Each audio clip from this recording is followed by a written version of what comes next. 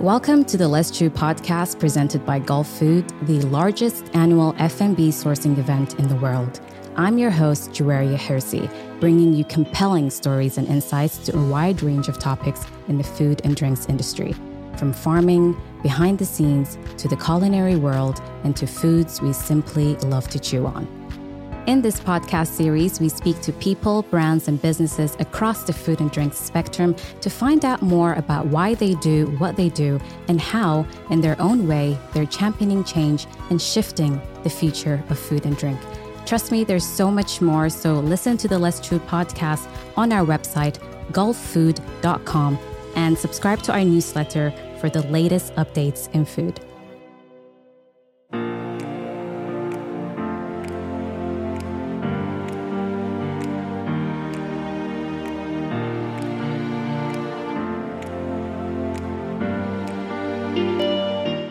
Welcome back to another episode of the Let's Chew podcast. My name is Juwaria Hirsi, and today we have an 8th-generation farmer, Kylie Magner, joining us. She's the Managing Director of Magner's Farm, where they produce pasture-range eggs, grow vegetables, and keep heritage Oxford Sandy and black pigs, cattle, and sheep to enhance and invigorate soil health since 2017. Kylie is a self-confessed soil nerd, determined to provide nutritionally dense food with high welfare that has positive impact environmentally and socially.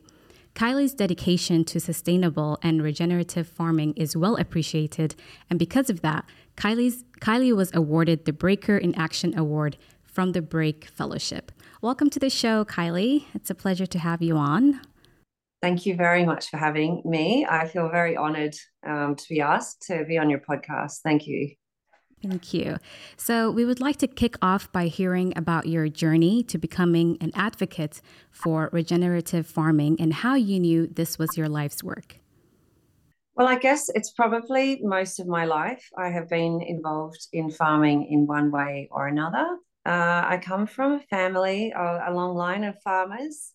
And I guess my own experience around farming, I lived on our family farm until I was 12.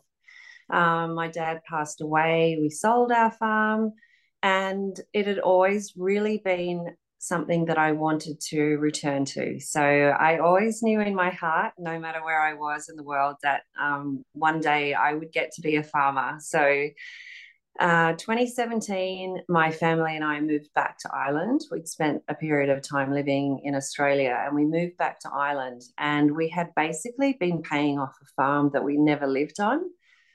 The fact that I had 4 young children, I really wanted to do something that enabled me to be with my children, but also feel like I was being usefully engaged. So I felt if I was employed permanently with someone, I'd be constantly doing school runs and, having a sick child at home so farming for me has been enabled me to continue working, as well as all of the other benefits it brings with it, feeding my family, learning about different cycles in nature, educating my family around food and where it comes from. I guess even giving the children a business model, an example of how business works and the struggles you might face on that journey. So I think it has really given us so much more than what we bargained for. Beautiful. Let's dig into more about your work at Magner's Farm and how it's positively influeing the environment. So when we began in 2017, we really wanted to do something that the children could become involved in. So having hens really means that there is a cash flow almost immediately. So your hens begin to lay eggs straight away. So the more I read about it, the more I learned about it, the more I realized what an integral part of biodiversity birds really are in an environment, because really they're the cleaner uppers. They go along after everything else and they tidy up.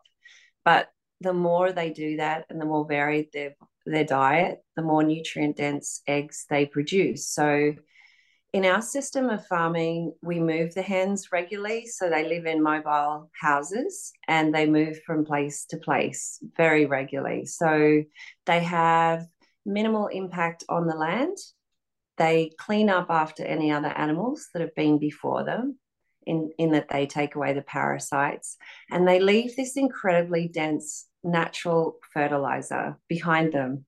So, and of course, we get eggs from them, which is another great bonus that happens to Yes. also be economically viable as a farmer. So I think environmentally, it can often be seen, poultry can often be seen as one of the most highly intensive operations in agriculture. But when it's done in a regenerative fashion, it's one of the most impactful because the hens are giving you such great things, but they're also leaving behind things. And because they're small, they have minimal impact on the land.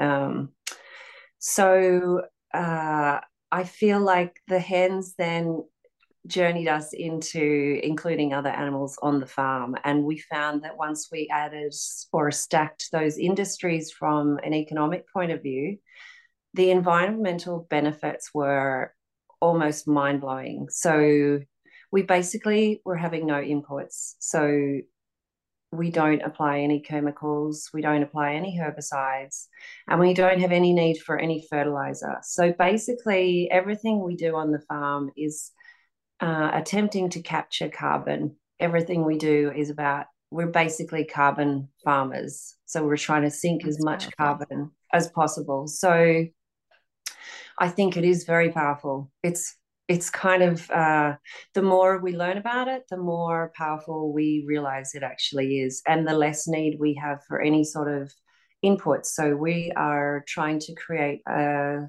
closed bio economy on our farm. You know, it's like a circular bioeconomy on our farm with as little inputs as possible. Awesome. So, for people who don't know, what exactly is regenerative farming and in what ways is it different from conventional farming? I think there are probably multiple definitions of regenerative farming, and I think that some people adapt it for their own needs to suit themselves. My Okay. understanding of regenerative agriculture is to follow the cycles of nature.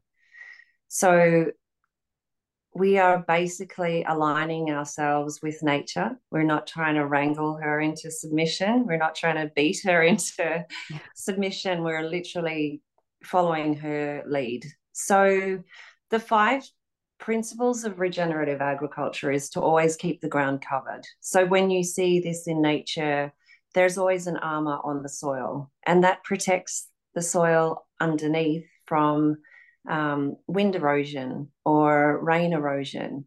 And even if it's a thistle or something we might consider as a weed, it's still protecting the earth and the underground universe that is existing under the soil that we are finding it very hard to actually really scientifically understand. The second thing is diversity. So, as with any culture or environment, the more diversity, the more enriching it usually becomes. The environment becomes more enriching. So the more animals we involve in the process, so including herbivores, including omnivores, so that's like cattle and sheep and pigs and hens, the more animals we include, the more diversity. So that encourages more biodiversity. So the more bees, the more flowers, the more varieties of plants that grow, the more cover in the earth. And all of those things add up to giving the environment a really, really beautiful place for it to flourish. So the more diversity, the better the The environment better. becomes. And I think, you know, it's kind of like you look at any system in nature, there is no monoculture. There is just, you don't go somewhere in pure nature and see just one thing growing. There's always lots of things happening there if it's untouched and left to do its own thing. It's a bit like a society, I guess. You know, the more diversity, the more everything is in balance. The third point is to keep living roots in the soil. So, living plants capture carbon and they bring it down into the depths of the earth and they keep it stable. So, the more living roots, the more living plants, the more carbon they actually capture from the environment around them. And underneath the soil is this incredible highway of scientific giving, taking, passing on nutrients.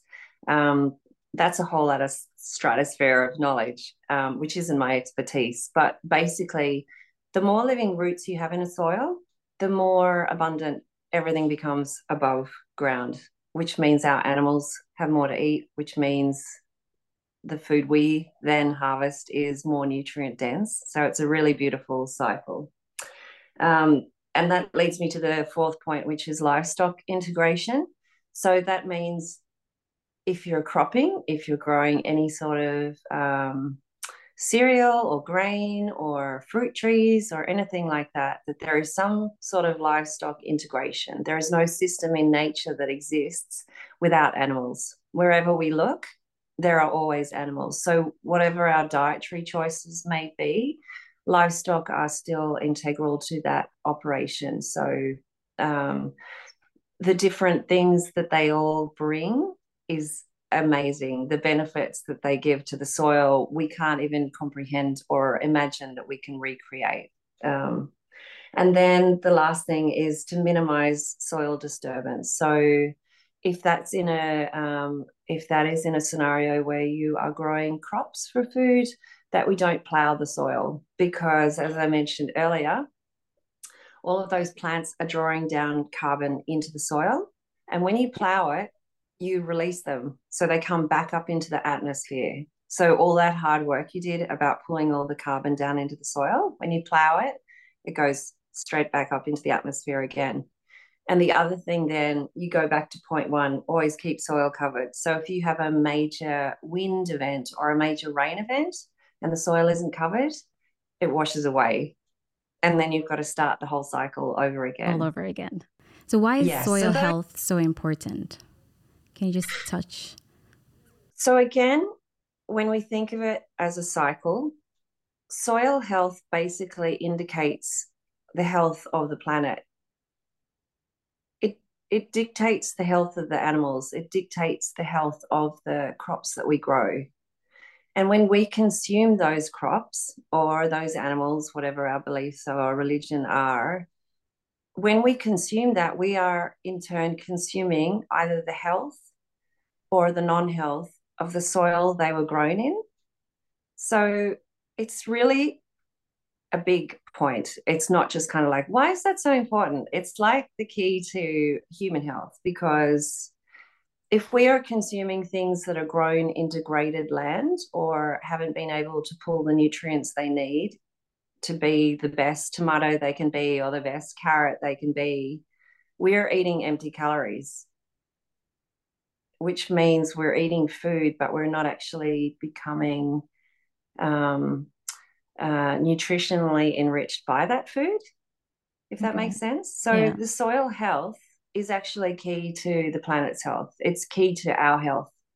It's key to our survival as humanity, the soil health. It's that important. You know, I once saw a sentence which has probably been used in other places as well, but like, you know, soil health isn't rocket science. It's much more complex than that. And it's also more important. It is life or death. Like, that's how important it is.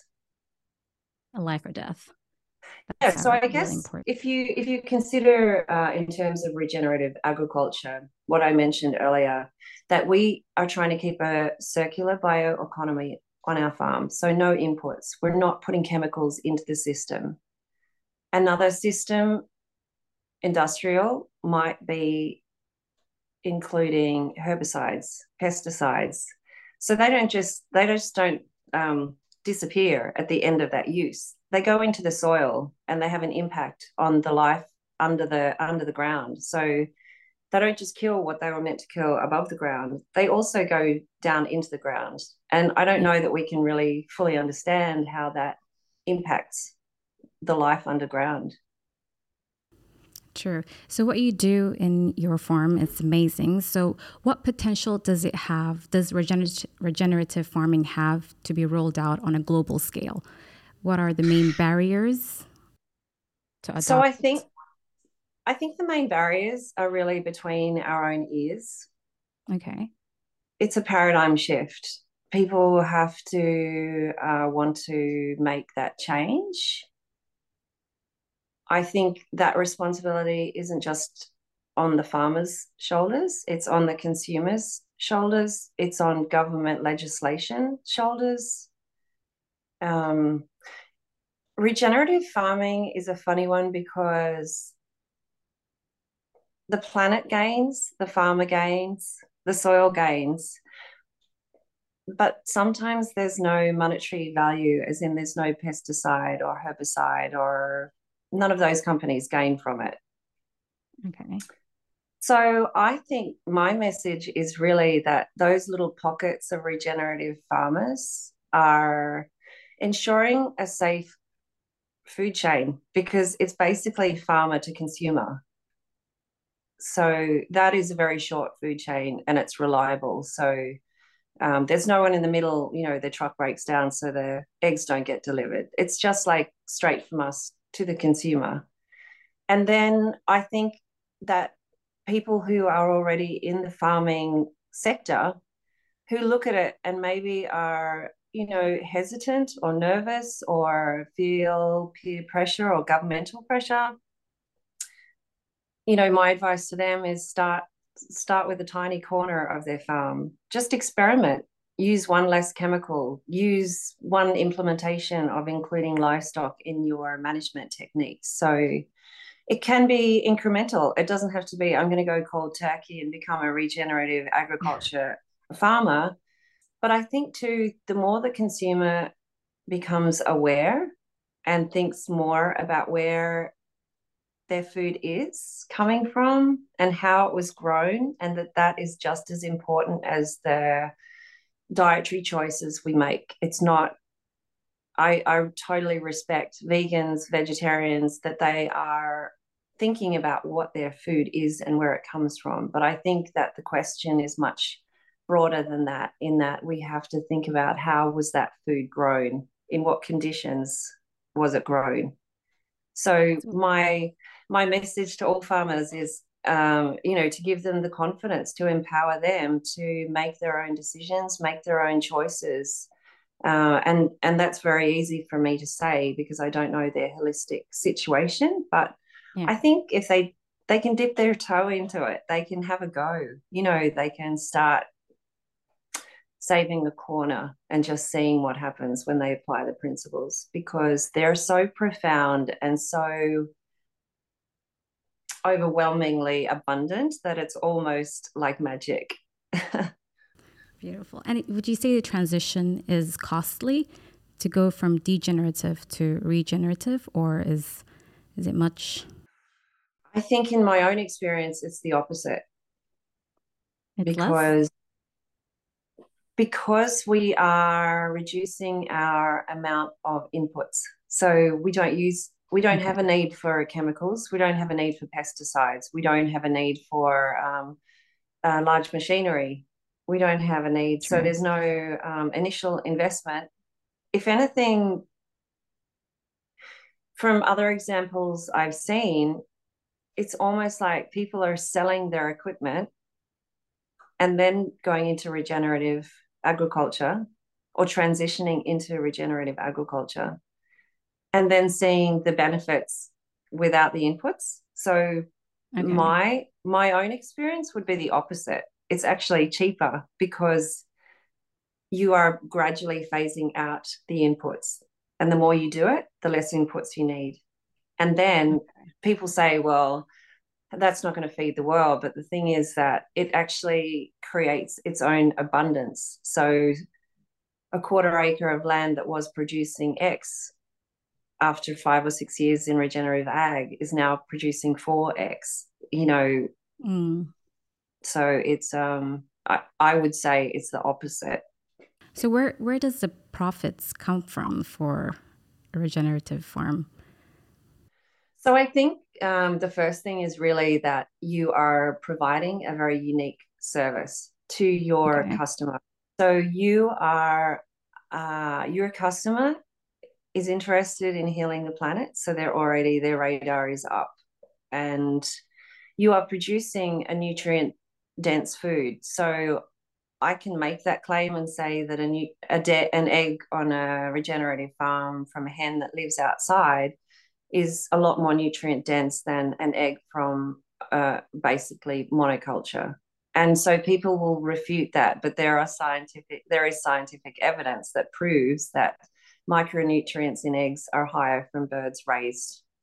So you are already producing a product that is slightly, I'm going to say, superior.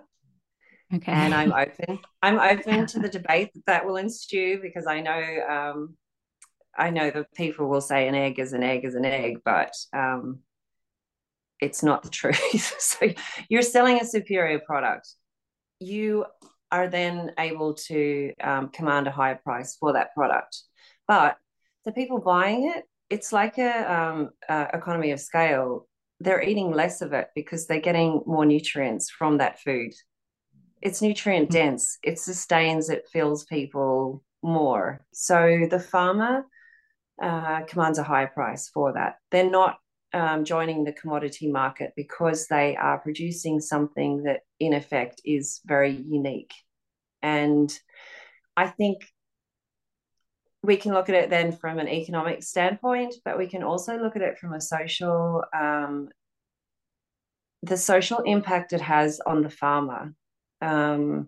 Mentally producing something that they are incredibly proud of, and that they are empowered by what that means to them in society, because I think farmers carry a lot of weight.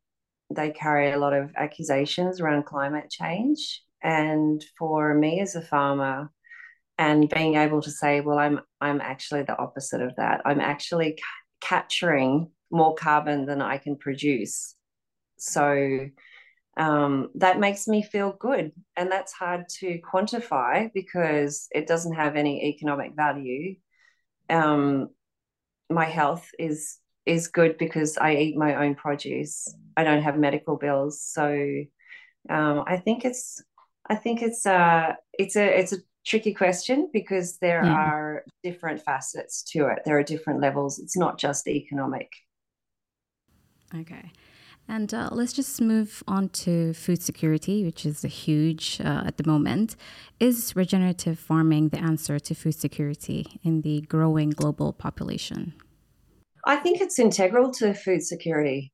I think not only from the farmer's perspective, but the whole idea of regenerative agriculture encourages everybody to be involved in that food security. So whether that's you in an apartment in the middle of a city with a windowsill growing your own tomatoes, or having a tiny area outside that you can put pot plants into and have 3 or 4 different varieties of vegetables, because it's all inclusive. It actually encourages people to be involved in it, rather than saying, I'm the farmer, I produce the food, you stick to what you know best. I mean, my mentality is like, let's all jump on board, let's all get involved, because that shortens the food supply chain. And I think that is the key to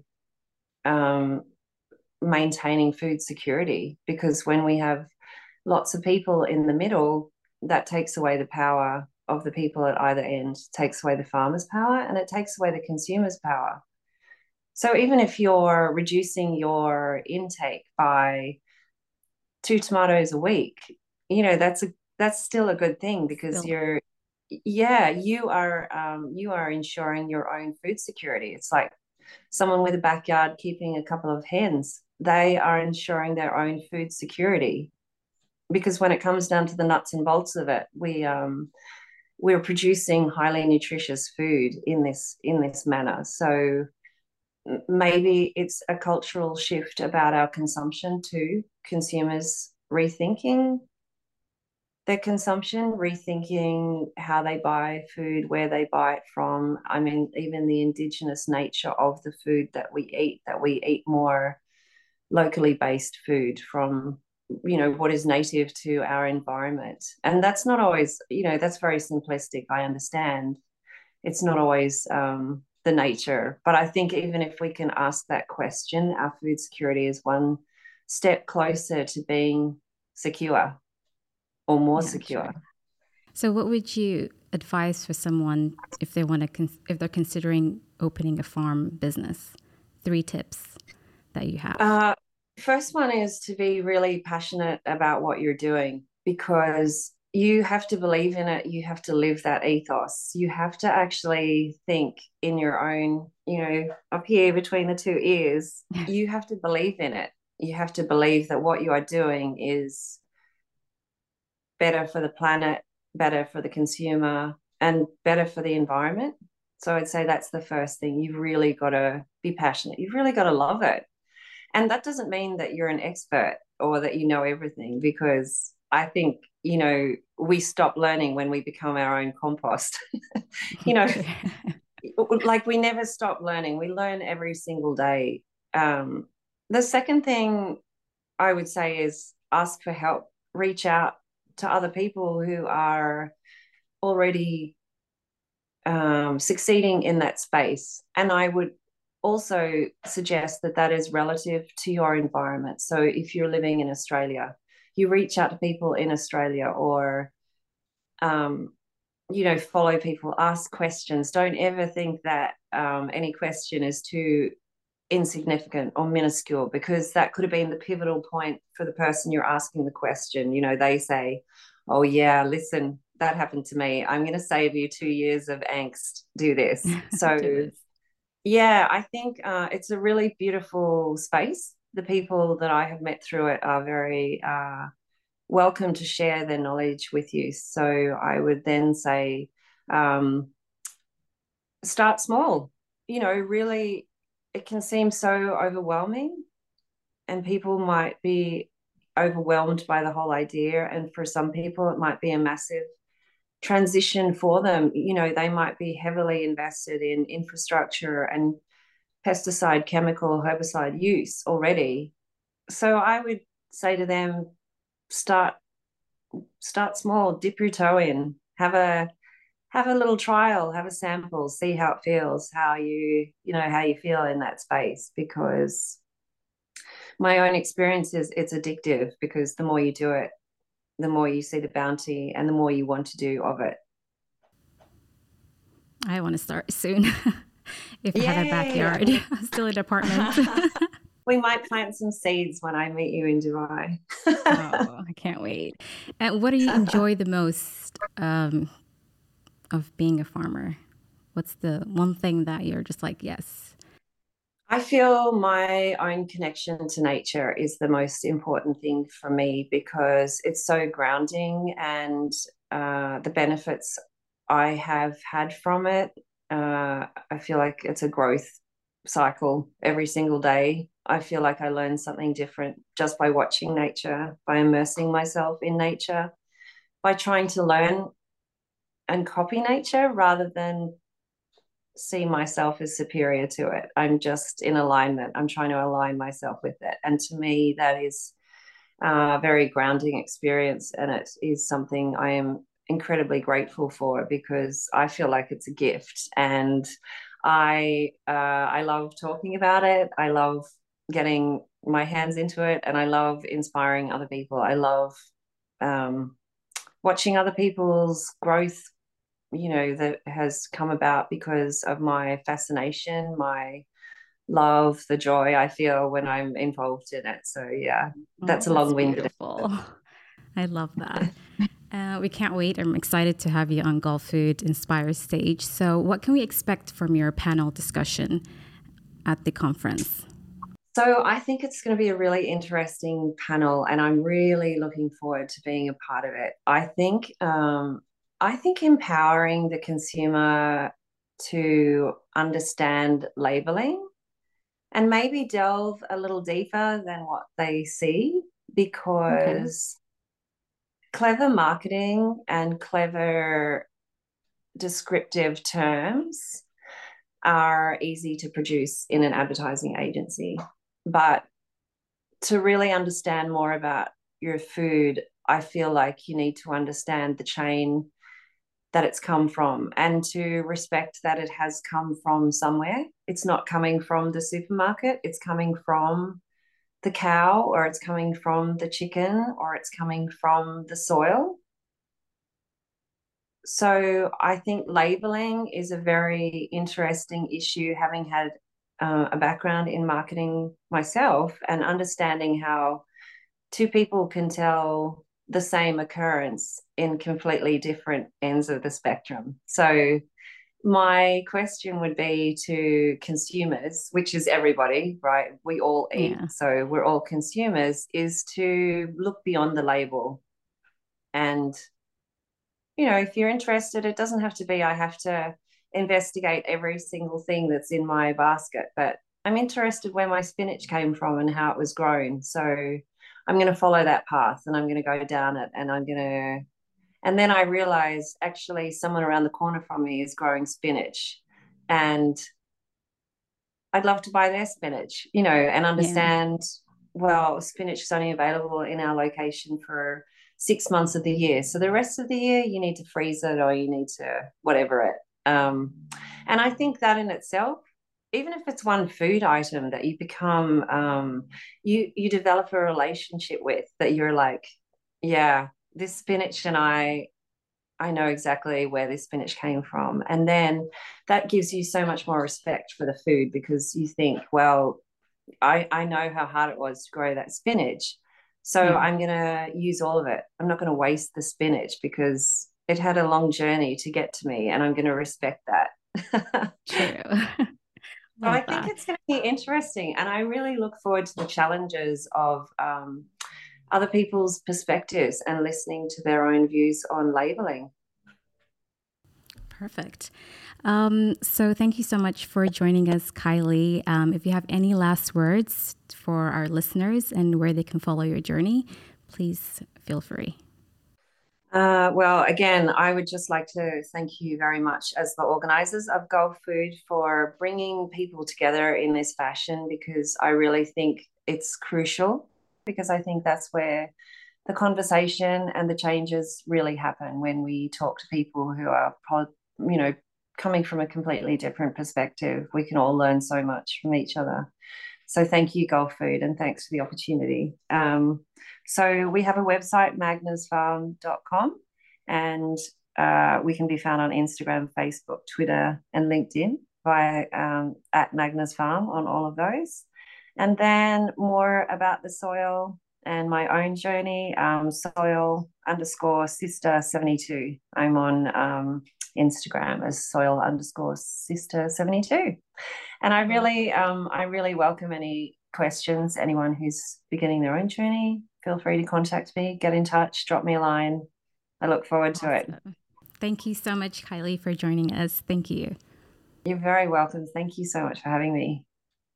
Thank you so much for tuning in to this episode of the Let's Chew podcast. I hope you enjoyed it as much as I have. And if you did, please share and leave us a review. Bye for now.